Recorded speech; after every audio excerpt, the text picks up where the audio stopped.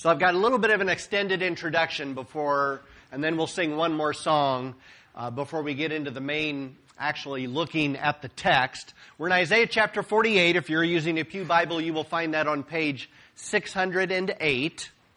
This particular chapter stands tall in a very unique way in the sequence of chapters we're doing in Isaiah. Our goal is to do chapters 40 to 66. Once we complete chapter 48, which will take this week and next week, then after that we will skip ahead to chapter 54 because we've already done 49, 50, 51, 52, and 53. The schedule is inside the bulletin where there's a Sundays at a glance. So Isaiah chapter 48, it stands tall for several reasons. Let me go over them.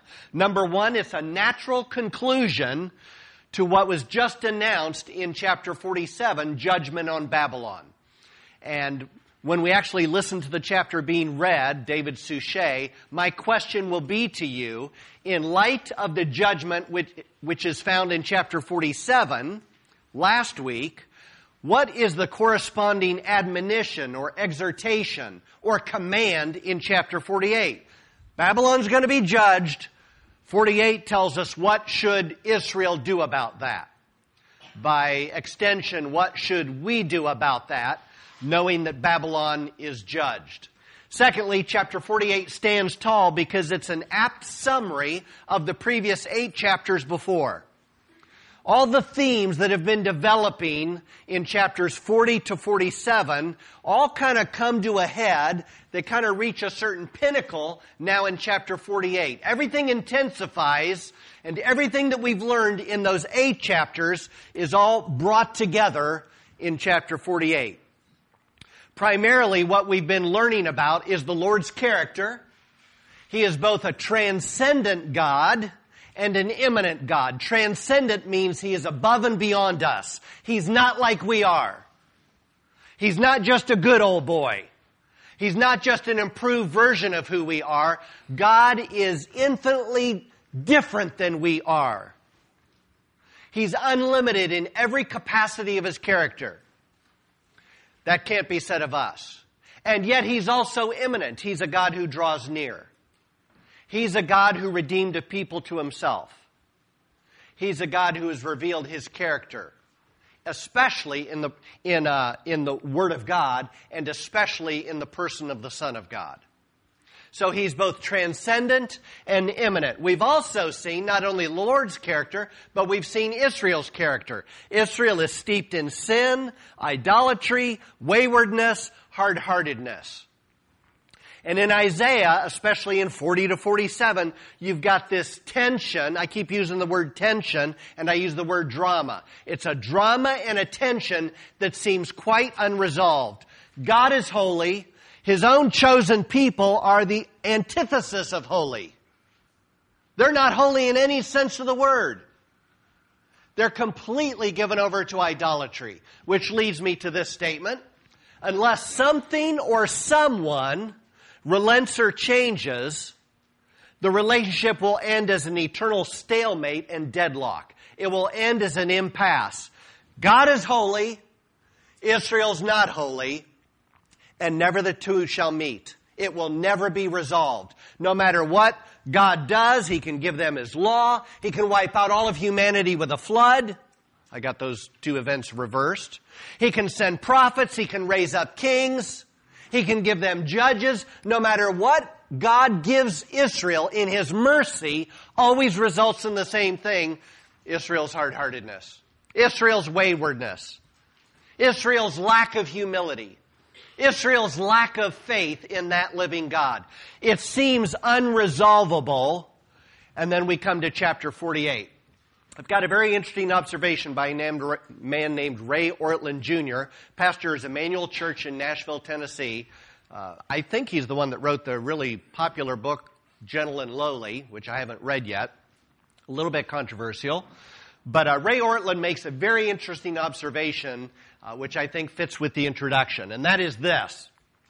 A common objection to the Bible and to biblical Christianity is this. The reason One objection, there's many that you could come up with a top 10 list, but in the top 10, one of the objections to the Bible, biblical Christianity, is, look, I know some Christians, and they're hypocrites. I know some people who call themselves Christians, and let me tell you, they're not perfect. Let me tell you, they can still lose their temper. They can still make selfish decisions. They still do wrong things. That's why I don't believe in biblical Christianity. Now, if I take that objection and put it in Isaiah, it would look a little bit more like this. Let me tell you, Israel, the reason why I can't believe the Bible is because you're telling me that Israel is the chosen people of God? Like His chosen nation? His treasured possession? Israel above all the nations of the earth? Just look at them. It's not a very cleaned up version of Israel as you read through the Bible. So how in the world can you expect me to believe that God has chosen them to be His own special people and they are among the worst of nations? And that's an objection. The counter to that, or what Isaiah challenges with, is don't look at Israel, look at the Lord. Don't look at Israel, look at the Lord. Because it's the Lord's grace that makes Israel what they are. Israel is still a people on the face of the earth, distinguishable from other nations and ethnic groups, in spite of the fact they had no homeland for 1,900 years. How did they not get assimilated into all the ethnic groups of the world? It's the Lord, it's God. They're His chosen people. They remain distinguishable to this day. Put another way, or Ray Ortlund develops it this way, he says, the logic of each group is impeccable in its own way. If you identify with this, or people that identify with that, their logic is impeccable. Or if you identify with what Isaiah says, his logic is impeccable. It looks like this. The first group, they're basing their conclusion in a premise of works righteousness or self-merit. In other words, they think, like most of the world thinks, if you expect eternal peace, if you expect eternal life, if you expect things to go better in an afterlife than what you experience now, you had better be good. You'd better be good enough. You'd better do a lot of good works to earn that place of favor. And if that's the way it works, their objection is precisely right. You are looking at a hypocrite, and I'm looking at a bunch of hypocrites. Because none of us have arrived at righteousness, a self-righteousness. None of us have. We all sin and fall short of the glory of God. But Isaiah would challenge that, and he would say, my premise is in God's grace.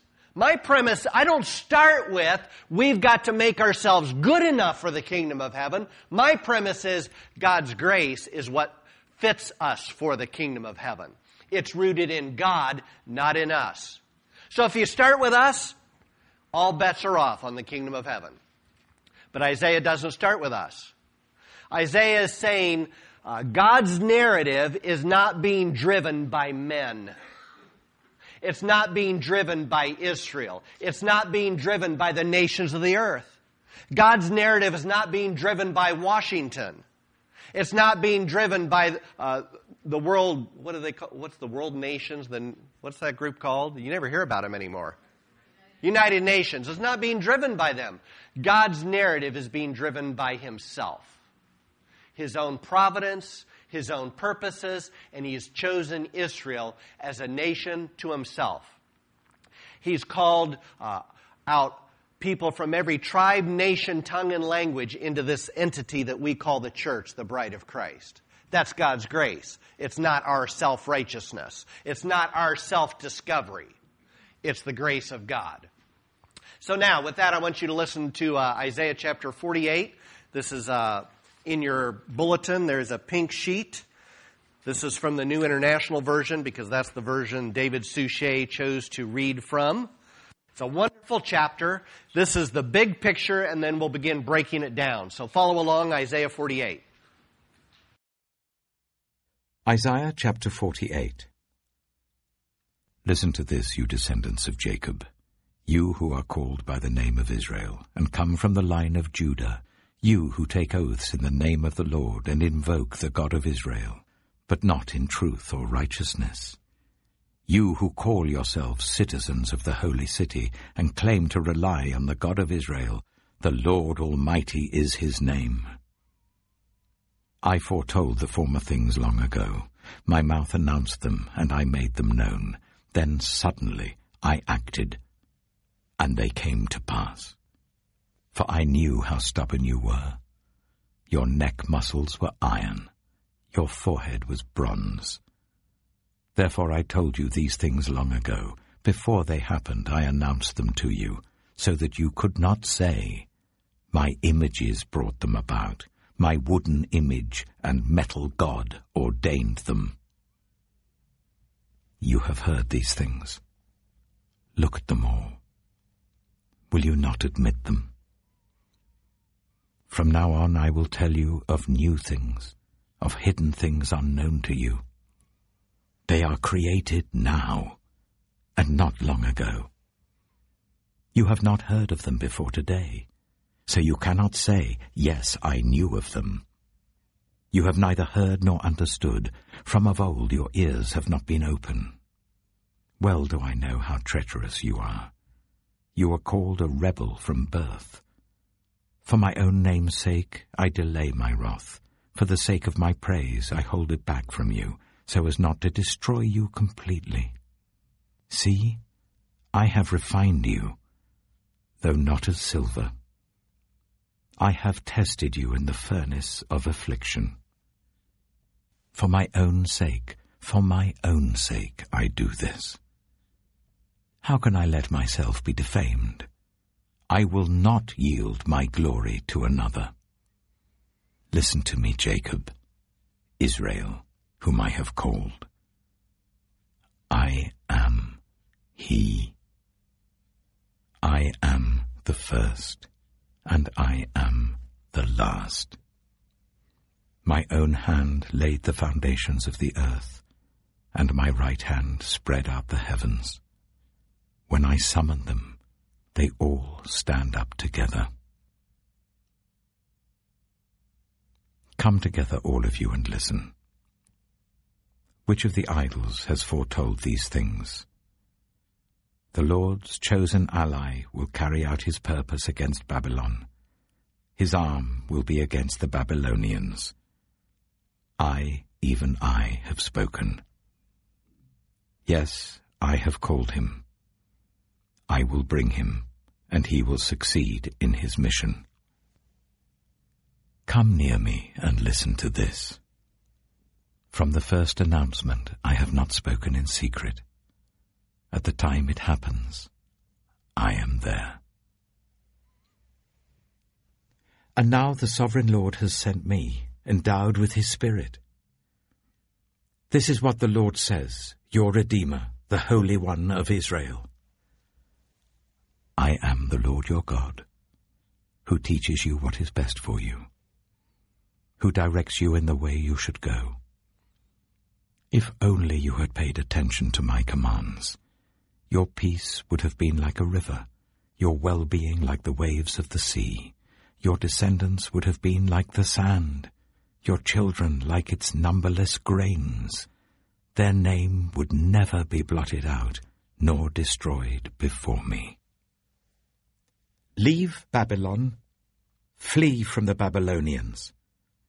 Announce this with shouts of joy and proclaim it. Send it out to the ends of the earth. Say, the Lord has redeemed his servant Jacob. They did not thirst when he led them through the deserts. He made water flow for them from the rock. He split the rock, and water gushed out. There is no peace, says the Lord, for the wicked.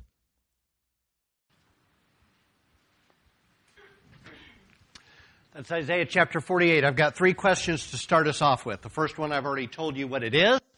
The question is, in light of the Lord's announced judgment on Babylon, chapter 47, what is the corresponding admonition in chapter 48? Judgment's going to fall on Babylon. What's the admonition? What? That's right.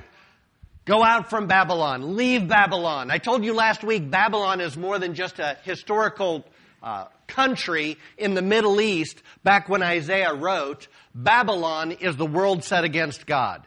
Babylon is America. Babylon is Decatur. It's Mount Zion. It's where you live. It's a world of priorities. It's a world of value judgments. It's a world of assessments that does not start with God. It starts with man. That's Babylon. And the command that Israel is given, by the way, Israel hasn't even been overtaken by Babylon. This is all prophetic. When he says go out from Babylon, they've never been taken in exile yet.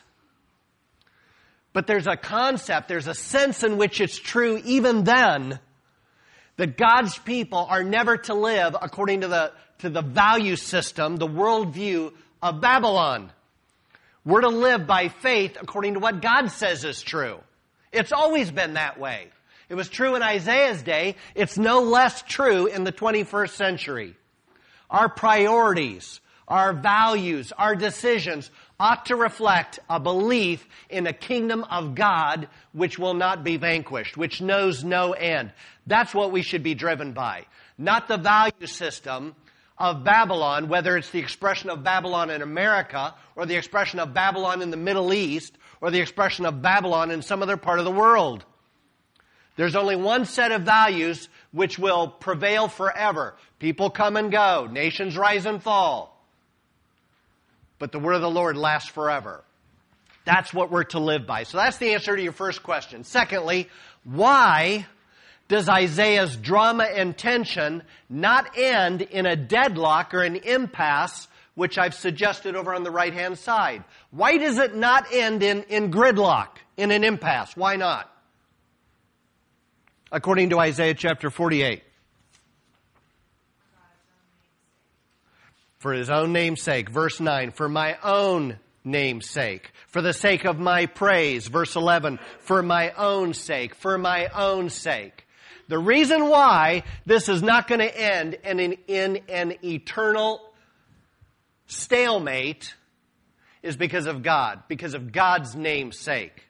God has put his reputation, his character on the line by his own choice, and so that his name is magnified and exalted and recognized for what it is. God will see to it that this doesn't end in an impasse. Third question, how does the deadlock or the impasse between Israel's sin and God's grace move forward? You don't need to answer this one. I will answer this one for you. How is it that this will be resolved? I said up over on the right-hand side, something or someone needs to relent or change. Does God change his character? No. Does God relent from his plan? No. Does God lower his standards? No. God isn't changing in any way, shape, or form. So then, the opposite side of the equation, well then does Israel change? No. Does Israel raise its standards? Does Israel try harder? No. The solution isn't found in God changing lower or Israel rising higher. That's not where the change comes from. That's not where the resolution comes from. The resolution comes from the person who is suggested in the last part of verse 16 on your pink sheet. I've set it aside separately. We'll learn more about this next week, where I read the sentence, and now the sovereign Lord has sent me endowed with his Spirit. What is going to change is that the Lord is going to send a substitute, a stand-in servant who will reconcile Israel to God in all of his holiness and all of his glory. The substitute servant, which we've already read about because we've done chapters 49 to 53, and we've looked at the servant songs, this substitute servant is going to lay down his life. And his life will provide the righteousness that is missing in Israel. His life will change and reorient the motivations and the desires of Israel's heart so that they recognize the Lord Christ for who he is. So God makes up the difference, but it's not that he lowers himself. He sends himself. And in sending himself, Israel is reconciled to God. We are reconciled to God through Christ. We are not here by our own righteousness. A song that captures all of these themes nicely is the song Only a Holy God, which Darwin taught us some weeks ago. Like most new songs that I learned, at first I'm like, I'm not sure this is a keeper. But once I got to know the song, and some of you already did know the song, it clearly is a beautiful song. And I feel like you should stand. Let's sing with the stereo. Returning to Isaiah chapter 48, let me go over the setting and the context just a little bit.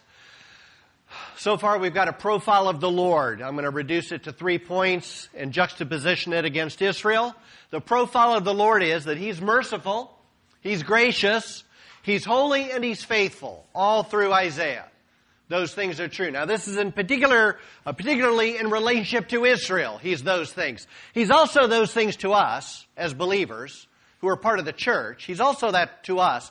But right now in Isaiah, the focus is between the Lord and Israel. He is merciful, gracious, holy, faithful. But He also is going to discipline and judge them. Particularly in Isaiah, He's warned of Assyria and Babylon. Assyria will wipe out the northern 10 tribes of Israel in 722 BC. That was in Isaiah's lifetime. But He also warns about Babylon, a rising power. And Babylon is going to come and wipe out Jerusalem and Judah and take the Jews into exile back to Babylon. And this is the Lord's doing. But the profile of the Lord is that He also saves and delivers. And through Isaiah, He says, though I've sold you off to Babylon, I'm also going to save and deliver you. I'm going to raise up a deliverer. His name is Cyrus the Persian, Cyrus the Great. And Cyrus the Persian, the Persians aren't even on the radar right now. But Cyrus the Persian will be a deliverer who issues a decree, sets you free, and allows you to return to your homeland. I want you to know this is all my doing. That's a profile of the Lord in Isaiah. By contrast, we've got a profile of Israel and Judah. Israel wants to be her own boss. Israel wants to go her own way. Israel wants to be in charge. Does that sound familiar? Because that sounds like me. And that sounds like you. I told you a couple weeks ago, we love the promises of God. We don't like His methods. Or we struggle with His methods. Sometimes after the fact, we can look back and we can appreciate and say, I was really frightful. I was really worried. Maybe I was heartbroken. But I can look back many times, not always, but many times and say, I see that God really was working all things together for good to those who love Him, who are the called according to His purpose. I don't always have that realization. Job didn't have resolution from God, but he learned to trust God in spite of the adversity and the difficulty. So we've got this tension again between the Lord's character and Israel's own profile. What is emphasized most often and repeated more often in Isaiah chapter 48. I don't know if you paid attention. Ideally, what you're doing is you know what chapter we're doing because it's in the bulletin. And so you're reading it in advance and you become familiar with the chapter so that you're not hearing it for the first time on Sunday morning. But in Isaiah chapter 48, the most often repeated command or statement in Isaiah 48 is, hear this. The word to hear, or the verb to hear, is used 10 times. You will search in vain in your English Standard Version to identify 10 instances of listen to this. But it's there 10 times in the Hebrew.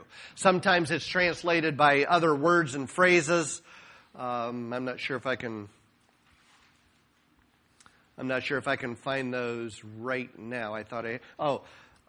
Like in verse 3 of, I don't even have an English Standard Bible with me right now. Verse 3 in the English Standard says, the former things I declared of old, they went out from my mouth and I announced them. Then suddenly I did them, they came to pass. That word announced is the word hear. It's used 10 times. So here's the way the New King James renders it. They went forth from my mouth and I caused them to hear it. That's actually far more accurate. It's emphasized 10 times. Listen, you will never understand or appreciate what God is doing or His character if you're not listening. You won't. It's not going to be a feeling. It's not going to be somehow you have this mystical sense that everything is okay. You've got to be listening. And if you're not reading God's Word, you're not listening. Because it's not about listening to inner voices in your own heart. They are quite tainted by your sin. Listening requires reading what God has chosen to give us in His Word. Listening requires exposing ourselves to what Scripture says. That's the most often repeated command in chapter 48. Hear this. Now let me give you an outline. The outline, it kind of goes back to the way to illustrate this is I'll start with Sarah. When she was in college, at Bryan College back in the day, and kids got in some sort of a dating relationship, there was always this big moment where they had a define the relationship meeting. They kind of just, they had to decide, where's this relationship headed? Cindy and I met on October 5th, 1978. 8 days later, we went on our first date. Another 8 days after that, we went on our second date. And then the 17th day, we had to define the relationship question. Where's this relationship headed? And I realized I needed to be in this for the long haul because I was thinking my timetable looked a lot different from hers. And for me to try to win her over, I was going to have to kind of play my card, slow down, and hold my cards a little closer to win her over. It takes a while to warm up to me. So the outline in Isaiah chapter 48 is let's define the relationship. Let's define the relationship. We've gone through eight chapters prior in this section we're doing. Let's define the relationship. First of all, where we're going to be this morning is we're going to define the relationship in the present moment. The first 11 verses. What does it look like where we're at right now? That's what we're talking about. Secondly, next week, we're going to talk about defining the relationship moving forward. Verses 12 through the end of the chapter, verses 20. And then we've got 3 points. We're going to set the stage in this moving forward. There's going to be an urgent appeal, verses 18 to 21. And then there's going to be this dire warning at the very end of the chapter, which is actually repeated later on in Isaiah, this dire warning. So this is the outline for at least the next 2 weeks. Though to be fair, I've really only done the best I could in studying the first part, what I'm teaching today. I can't promise you I'm going to stick to that part of the outline next week if I think I could have done better. So let's talk about defining the relationship in the present moment, the present relationship. Verses 1 and 2. Hear this, O house of Jacob, who are called by the name of Israel, and who came from the waters of Judah, who swear by the name of the Lord and confess the God of Israel, but not in truth or right. For they call themselves after the holy city and stay themselves on the God of Israel. The Lord of hosts is His name. There's an interplay of names here that you don't want to miss. 3 names are given at the outset. The name Jacob, the name Israel, and the name Judah. The name Jacob is not a flattering name. And the Lord quite intentionally is addressing His people, and He calls them the house of Jacob. Jacob was a deceiver. Jacob was a trickster.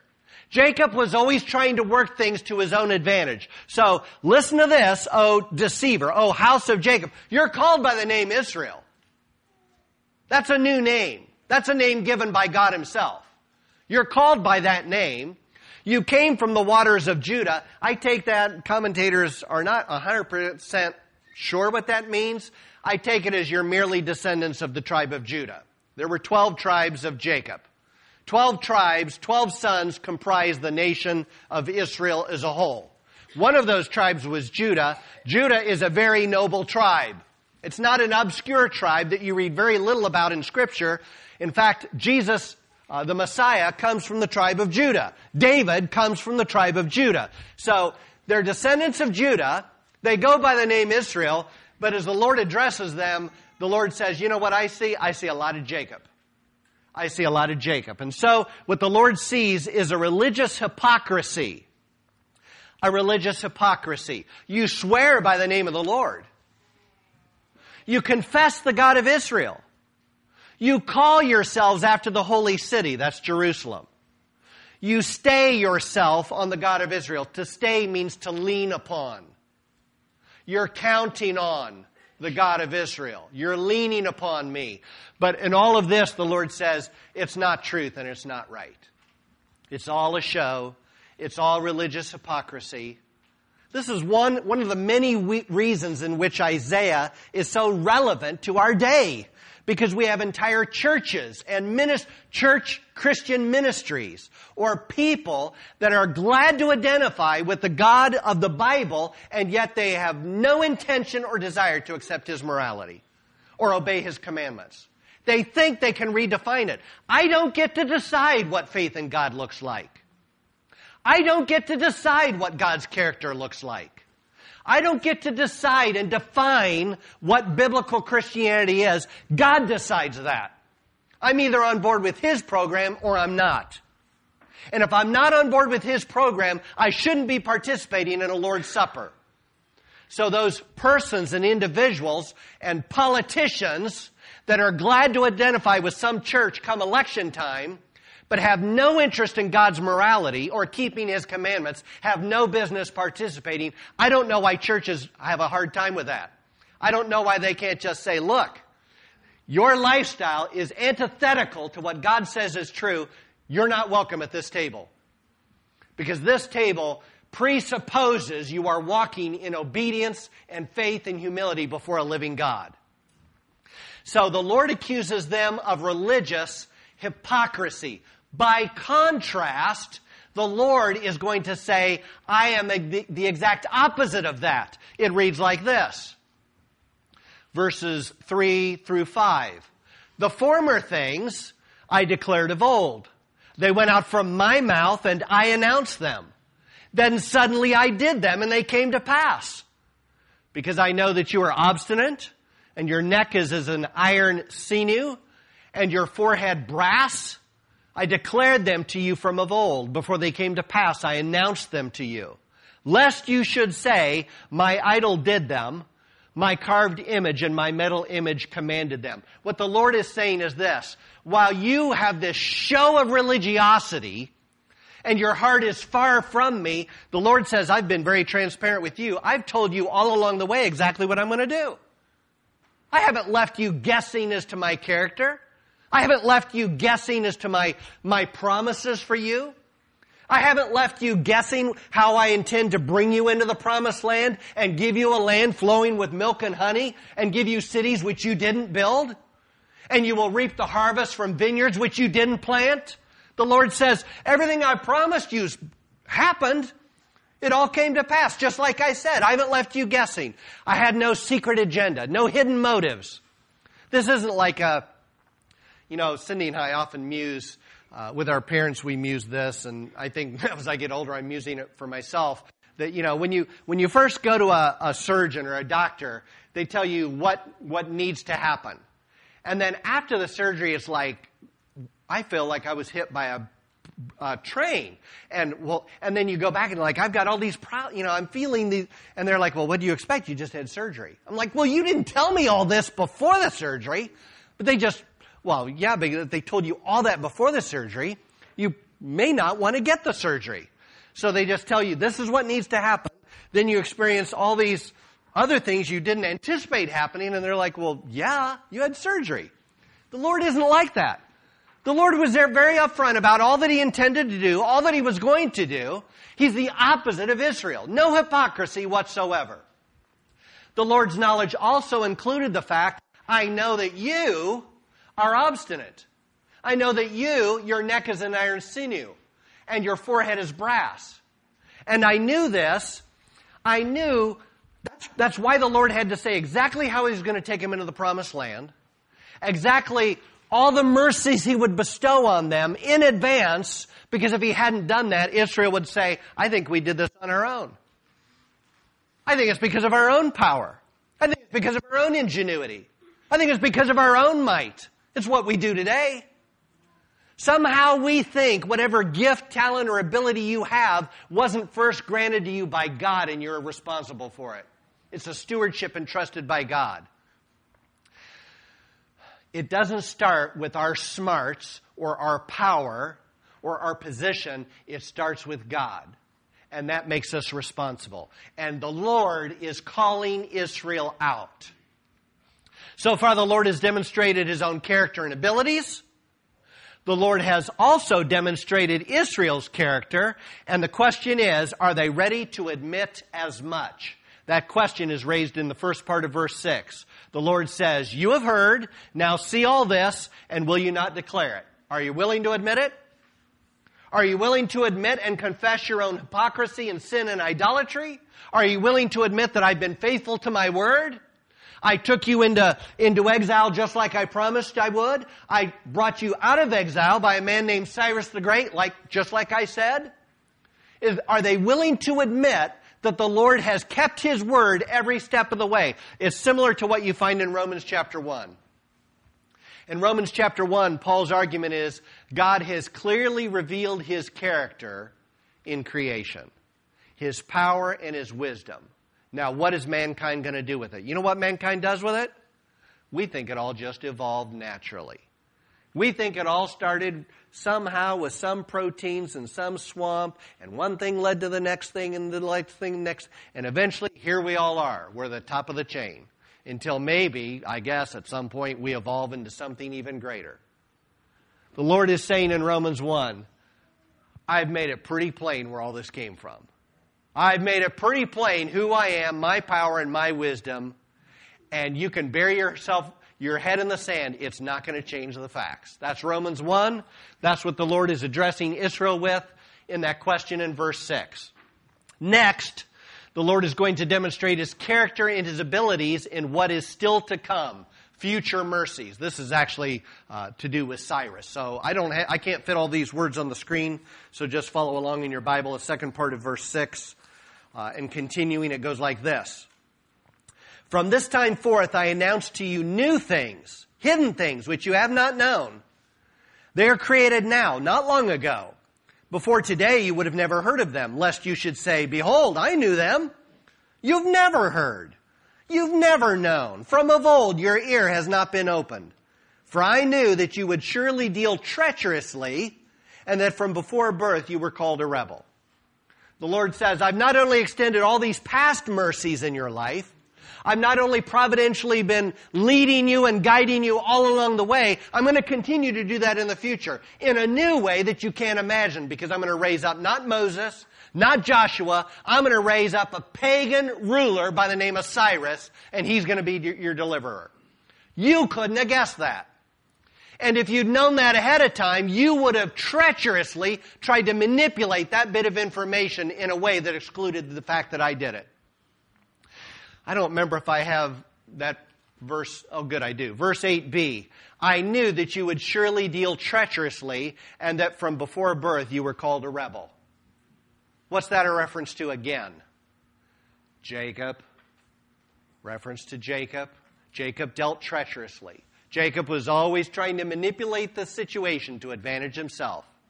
Jacob, from before birth, was grabbing his brother's heel. That's part of the narrative of Scripture. From before birth he was treacherous. And the Lord is saying regarding Israel, you're just like your father Jacob. This is Jacob. This is Israel. To this day, 2021, that is Israel. There's a remnant chosen according to grace, but Israel as a whole still looks like that. Still looks like that.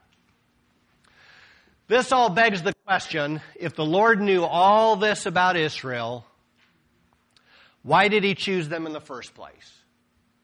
And the follow-up question, why has the Lord remained faithful? Why is He committed given these circumstances? If this is Israel to this very day, why in the world would He have chosen them out of all the peoples of the earth? Grace. Because if God can take Israel and turn them into a treasured people and a treasured nation, then it gives me reason to believe He can change my life too. He can change my heart too. That's why. That's why. Why has He remained faithful and committed? Because His own character is at stake. His own promises are at stake. He's not going to let the world end with Well, Israel never really amounted to much, did they?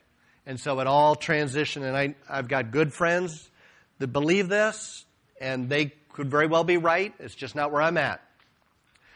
All that was promised to Israel has now been transitioned over to the new Israel, the church. I think the church are the expression of the kingdom of God on earth right now. But I don't think God's done with his people Israel. I think God's character is on the line. He's made promises that are meant to be fulfilled in national Israel. And we will find in Isaiah that there is coming a day where they will be, actually it's Zechariah, where they will look on him whom they have pierced when he comes back in power and glory, and they will mourn for him because they will have recognized they crucified their Messiah. And a nation will be born in a day. That is Isaiah. Also, verse 11, and then I think I'm going to open it up for comments and questions. You've got one of our beholds. The word behold is one of the most important words in Isaiah chapters 40 to 66. I've tried to get you to think early on. When you see the word behold, pay close attention. I think it's unfortunate when some Bibles, like a lot of more modern translations, don't use the word behold because it's not a word we commonly use in life and culture. You probably don't tell your family, behold, look what I've done. You probably just say, look at this. But Isaiah uses the word behold, and it means stop, pause, don't just casually recognize this. You need to recognize the significance of this. And here you've got a very important behold, where the Lord says, behold, I have refined you, but not as silver.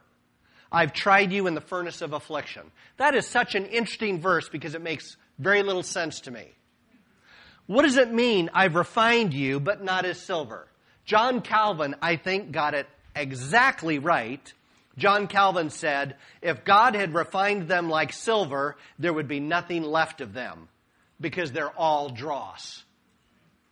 God says, I've sent you into exile. I am disciplining you, but I'm not disciplining you as if you had some inerrant goodness in you, like there's some silver nugget of truth, because if I disciplined you hoping for that, I'd wind up with nothing. Because there is no silver in Israel. There is no gold. There is no hidden treasure that just needs released by the power of positive thinking. So God says, yes, I've refined you. I'm trying you in the furnace of affliction, but I'm not doing it to bring something good out of you. I'm doing it to show how I am going to put something in you by my servant. And that servant will make you righteous before me. It is the most magnificent gospel in Isaiah. I'm a part of a couple groups on MeWe, actually, and there's conversations, and I was saying how at our church we're going through Isaiah 40 to 66, and somebody said, what is a dispensationalist doing spending so much time in Isaiah? I'm like, it's just amazing to me. Isaiah is a phenomenal book for Israel. It's a phenomenal book for the church. It's a phenomenal book for the people of God. So having said all that, what are your comments and questions? Thoughts, insights? Anyone? Michelle. So when he's saying he's not going, he's telling they go out of their way to try to avoid the prophecy that still happens. Yeah. And there's some of those terrific stories in the Bible, right? Where wasn't it King Ahab who's in alliance with Jehoshaphat, and Ahab is warned, like, God's going to bring you down, and Ahab's like, all right, I'm going to disguise myself. They'll never know I'm the king, and he disguises himself and he dies in battle. From a random arrow, an arrow shot randomly, just like this one guy, he's like a new recruit. He didn't go through training. He shot a bow and arrow a couple times. He's like, dude, this is a battle. He just, bing! And it pierces one little spot in Ahab's armor, and he goes off and he dies, just like God said, because the purposes of God stand. Jacob was treacherous. Jacob is still treacherous. But there's a new day coming for Jacob. Somebody else?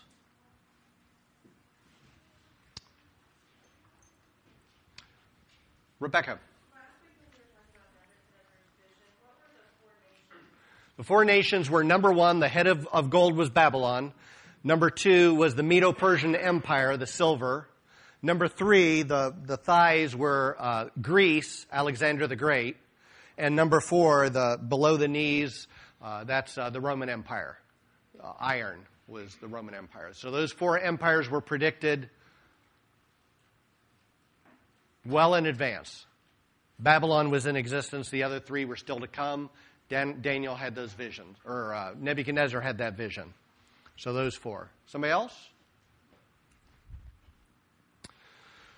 A fitting song for conclusion. I didn't think we'd have time for it, but questions seem a little light.